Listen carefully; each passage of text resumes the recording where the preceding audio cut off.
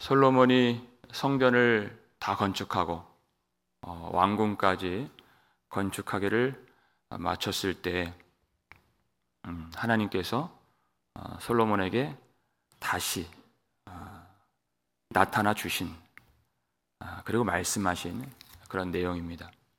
2절을 보면 어떻게 나타나셨는가? 여호와께서 전에 기브온에서 나타나심 같이 다시 솔로몬에게 나타나사, 이렇게 되어 있습니다. 기브온에서 나타나심 같이. 기브온에서 솔로몬이 1천 번제를 드렸을 때 하나님이 그 밤에 나타나시죠. 너는 내게 구하라.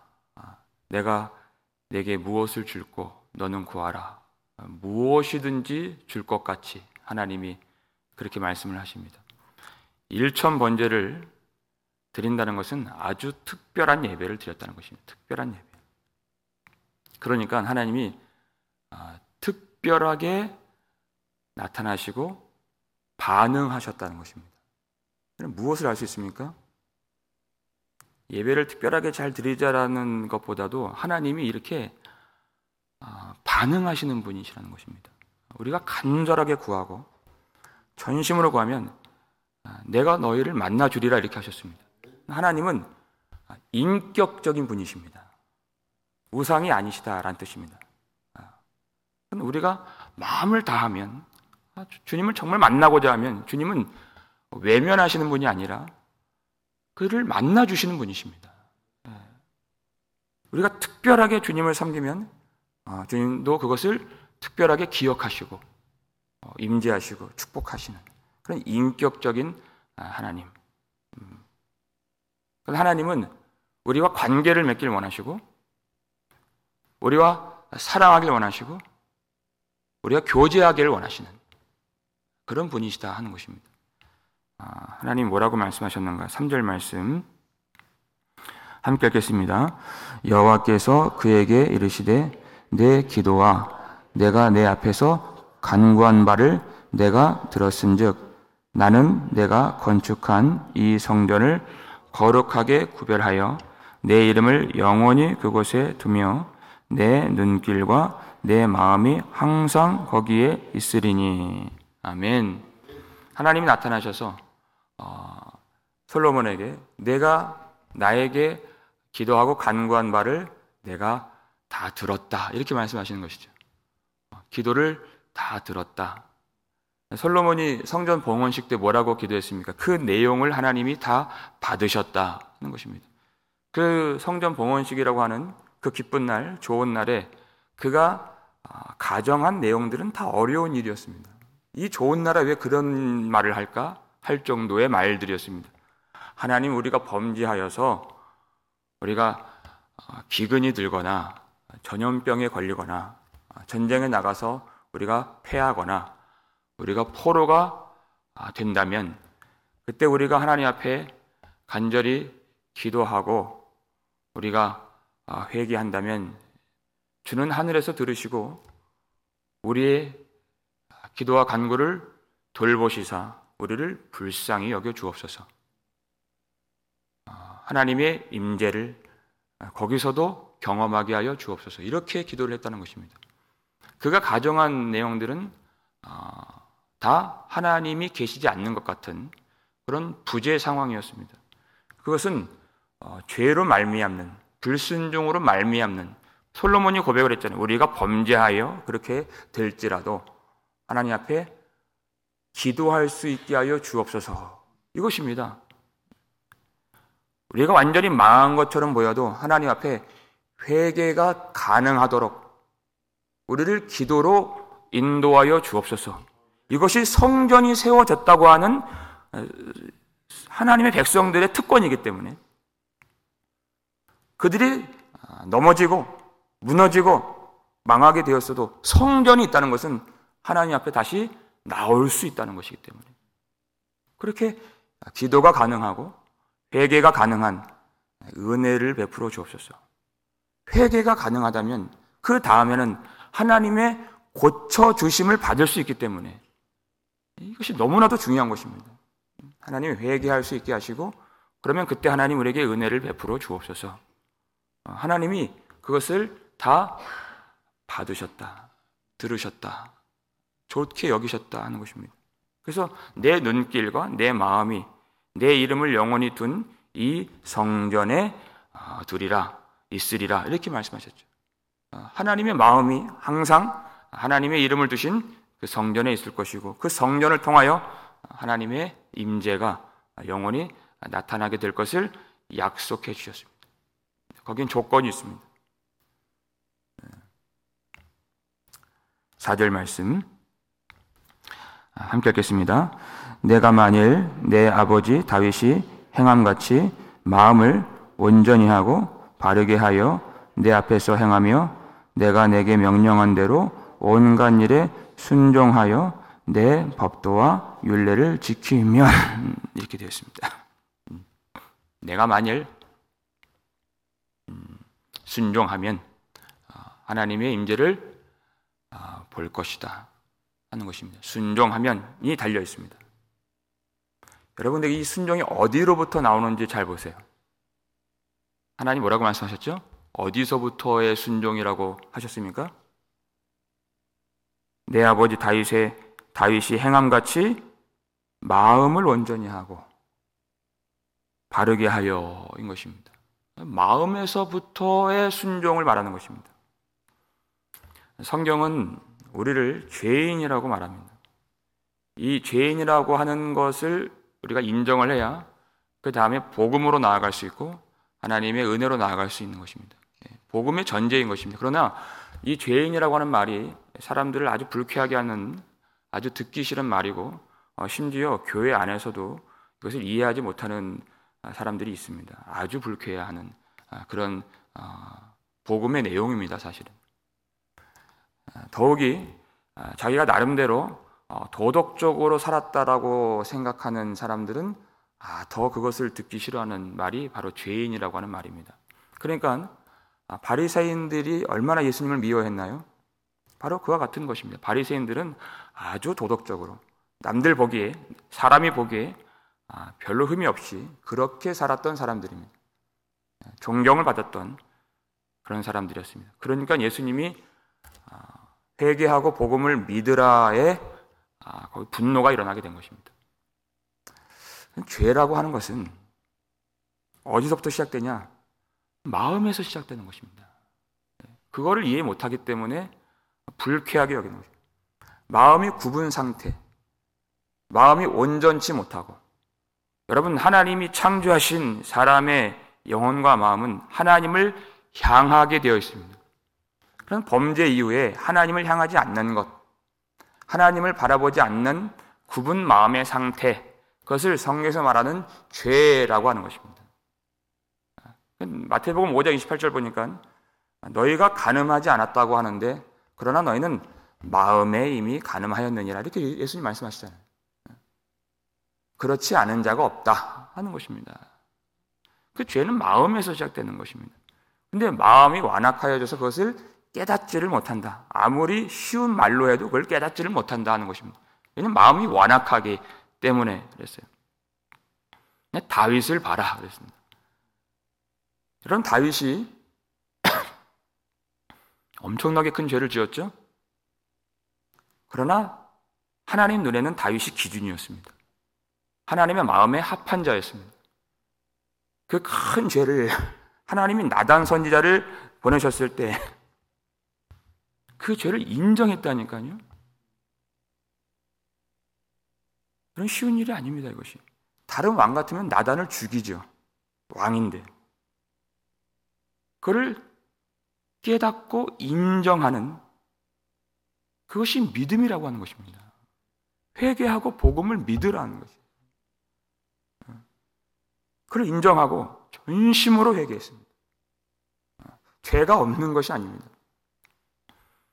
그는 하나님이 주신 말씀을 그대로 받아들이고 아니라고 부정하지 않고 그대로 인정하고 죄를 깨닫고 회개했습니다. 그것을 온전하다 이렇게 하신 것입니다. 온전하다.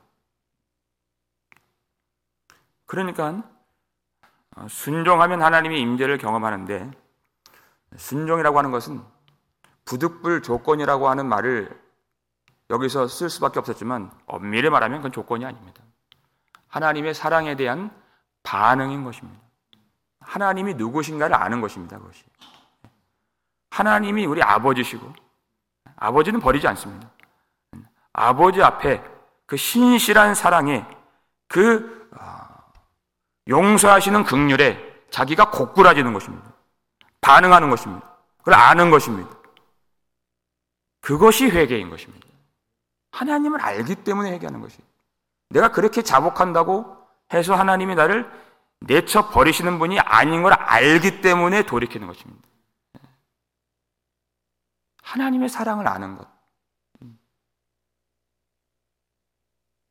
그런 순종이 있다면 하나님이 놀라운 은혜를 지속적으로 베풀어 주시겠다는 것입니다. 하나님은 이렇게 관계를 맺기를 원하시는 분이신 것입니다. 하나님의 사랑을 알고 교제하고, 그 관계는 의라고 하는 것인데, 그런 의로운 백성으로 하나님이 만들길 원하시는 것이 구원의 목적이고 계획인 것입니다. 그것을 알도록 하기 위해서는 하나님이 그 백성들을 잘못했을 때에는 징계하셔야 됩니다. 깨닫도록 하시기 위해서. 그 목적은 돌아오게 하는 일에 있습니다. 그들이 자기 잘못한 것을 알아야 될 것 아닙니까? 다윗도 그 징계를 받았습니다. 만약에 탕자가 아버지를 버렸어요. 근데 타국에서 그가 승승장구하고 하는 일마다 형통한다면 그건 축복이 아니라, 사람들은 다 그걸 축복이라고 생각하는데 그건 축복이 아니라 그건 저주인 것입니다. 그가 거기에서 아버지를 버리고 나서 쓴맛을 봐야 됩니다. 거기서 쥐염 열매를 주는 자도 없는 것을 경험해야 거기에서 생각을 하게 됩니다. 내가 하늘과 아버지께 범죄했다는 것을, 그리고 우리 아버지의 집에는 모든 것이 풍족하다는 것을 생각하게 되어 있습니다. 하나님이 그렇게 하시죠. 쓴맛을 보게 하시죠. 그래서 아버지께 돌아오게 하신다는 것입니다. 그것이 은혜고, 그 전체가 어떤 한 지점에서 내가 잘되고 못되고가 아니라 인생 전체 하나님께 돌이켜 주시는 그것을 은혜라고 말하는 것입니다. 하나님이 그렇게 해 주시겠다, 그 말씀을 지금 주시는 것입니다. 6절 말씀 볼까요? 6절 말씀 함께 읽겠습니다. 만일 너희나 너희 자손이 아주 돌아서서 나를 따르지 아니하면 내가 너희 앞에 둔 나의 계명과 법도를 지키지 아니하고 가서 다른 신을 섬겨 그것을 경배하면, 이렇게 되었습니다. 너희나 너희 자손이 아주 돌아서서 하나님을 완전히 배신한 것입니다. 그러니까 그들이 실수해서 연약해서 그렇게 삐끗한 것이 아니라 알고도 범죄하고 하나님을 완전히 버리는, 하나님의 그 은혜와 사랑을 완전히 저버리는 그런 일을 하나님이 말씀하십니다. 완전히 돌아선 것입니다. 왜 하나님의 사랑을 저버릴까요? 그들 속엔 다른 사랑이 있기 때문에. 하나님의 명령과 법도를 버리고 우상을 경배하면, 이렇게 되어 있죠. 다른 신을 경배하는 것입니다. 다른 신을. 우상이라는 것이 무엇입니까? 우상은 사람이 만든 것입니다. 사람이 만들고 사람이 조각한. 하나님은 어떤 분이시죠? 하나님은 말씀하시는 하나님, 자신을 계시하시는 하나님.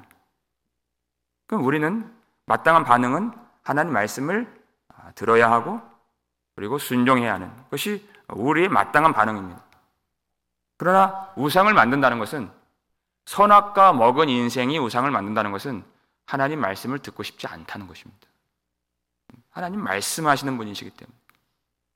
근데 우상은 사람이 만들고 말 못하는 우상이기 때문에 우상을 만들어 경배하고 섬긴다는 것은 결과적으로는 하나님을 버리고 내가 하나님이 되고자 하는 것입니다. 내가 만든 우상이기 때문에. 말을 못하도록 만들었기 때문에. 그것은 하나님의 말씀을 듣지 않고 내가 자율적인 인간이 되어서 하나님을 버리고 내가 하나님이 되는, 그것이 우상을 섬긴다는 것에 들어있는 내용인 것입니다. 그럼 하나님 어떻게 하시겠습니까? 하나님이 하나님의 백성들에게 주시겠다고 약속하신 언약의 축복을 주실 수가 없습니다. 그러면 그들의 죄를 못 깨닫기 때문에 그는 그 형통은 축복이 아니라고 했습니다. 하나님 어떻게 하시죠? 7절 말씀 읽겠습니다.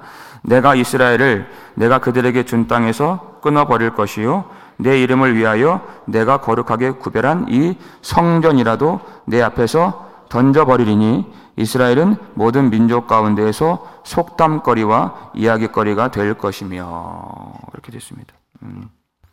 성전은 부적이 아니라는 것입니다. 부적이 뭐죠?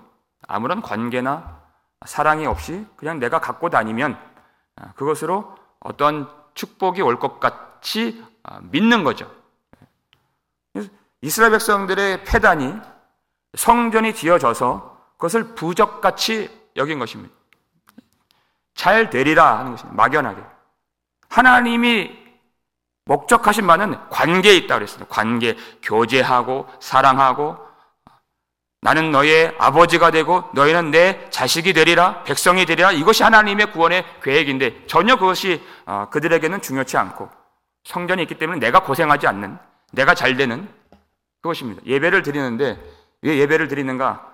들여다보면은 예배를 안 드리면 불안하고 안 좋은 일이 생길 것 같아서 예배를 드리는 그것과 똑같은 것입니다. 그건 예배가 하나님과의 교제가 아니라 그건 부적이죠. 온전한 예배가 아닙니다. 마음을 바르게 한, 온전히 한 예배가 아니라는 것입니다. 진정한 예배는 우리가 하나님이 우리에게 주신 성전을 세워주시고 또 우리를 이 교회 가운데 성도로 불러주신 그 은혜에 대한 반응으로서 예배를 드리는 것입니다. 무엇을 따내기 위한 이 예배를 드린 이후에 어떤 축복이나 보상이 오는 것이 아니라 이미 우리를 만세 전부터 하나님의 백성으로 삼아 주신, 하나님의 자식이 되게 해 주신 은혜에 대한 마땅한 반응과 구원의 감격으로 예배를 드리는 것입니다. 이게 예배인 것입니다. 하나님과 관계가 있는 것이에요. 근데 그것을 그들이 버리면, 그 사랑을 버리면 하나님이 그 언약의 축복을 주실 수가 없다 하는 것입니다. 왜냐하면 그렇게 되면 하나님이 계속해서 좋은 것들을 주신다면 그들은 깨달을 수가 없기 때문이에요. 하나님의 그 구원이 이루어질 수가 없습니다. 그래서 하나님이 그 백성들을 그 땅에서 끊어버리시고 쫓아내시고 포로가 되게 하시고 성전이라도 내가 던져버리라 그랬어요. 성전이라도. 그렇게 중요한, 얼마나 성대하게 이 성전 봉헌식으로 올렸습니까? 이 성전도 내가 버릴 준비가 되어 있다. 설령 이 성전을 버릴지라도 내가 너희는 버리지 않겠다. 그것입니다. 그 뜻이 들어있는 것입니다. 너희는 버리지 않겠다. 솔로몬이 그것을 기도했잖아요. 봉헌식 기도가 그것입니다. 하나님, 만일 우리가 적국에게 패배하고 우리가 쫓겨난다고 했을 때 우리가 하나님 앞에 이 성전을 향하여 기도하면 저들로 하여금 불쌍히 여기게 하시사 우리로 돌아오게 하여 주옵소서 하는 것입니다. 실제로 역사적으로 그 일이 일어났고 바벨론 포로로 끌려갔습니다. 그때는 성전이 무너졌습니다. 하나님이 돌이켜 주시잖아요. 성전이 무너질지라도 내가 너희는 버리지 아니하리라. 하나님이 그렇게 역사하십니다. 성전은 버릴 수 있다. 근데 요한복음 2장에서 예수님이 성전을 헐라, 그 말씀이 그 성전이 자기의 육체를 가리켜 말씀하신 것이라 이렇게 되어 있어요. 성전은 예수님의 육체인 것입니다. 그들의 불순종, 우리의 배역함과 반역 때문에 성전이신 예수님이 십자가에서 죽임을 당하신 것입니다. 하나님의 이름이신, 하나님의 은혜와 진리가 충만하신 성전이신 예수님이 우리 때문에 십자가에서 죽임을 당하신 것입니다. 그것이 설령 성전은 버릴지라도의 내용인 것입니다. 그리고 그 일로 말미암아 하나님은 우리를 건지셨습니다. 내가 너희를 버리지 아니하리라를 이루신 것입니다. 그것이 예수 십자가와 부활의 내용, 복음의 내용인 것입니다. 그래서 우리 스스로는 할 수 없는, 우리 마음이 굽어서 하나님을 향할 수 없는 그 죄의 문제를 예수 십자가로 고쳐주시고 우리의 마음을 돌려주신 것입니다. 우리의 마음을 성령을 통해서 깨끗하게 해주시고 성령으로 주님을 향하도록 만들어주신 것입니다. 이렇게 하나님은 인격적인 분이시고 우상이 아니십니다. 하나님은 우리를 깨우쳐 주시고 가르쳐 주시고 고쳐 주시고 우리를 길러 주십니다. 얼마나 우리가 무지하고 지금도 모릅니까? 얼마나 모르는 자들입니까? 목사라고 많이 아는 것이 아닙니다. 그러나 하나님은 우리를 길러 주시는 우리 아버지가 되십니다. 어떨 때는 축복으로 채워주시고 어떨 때는 징계로 때려주셔서 하나님이 목적하신 오로지 돌이켜 하나님을 알고 하나님을 사랑하는 대로 우리를 이끌어주시고 길러주시는 우리 아버지심을 믿으시길 바랍니다. 그 놀라운 사랑 안에서 우리 마음이 진정 돌이켜 진실하게 주님을 사랑하고 성령을 의지하여 순종하는 기쁨을 누리는 저와 여러분 되시기를 주의 이름으로 축원합니다.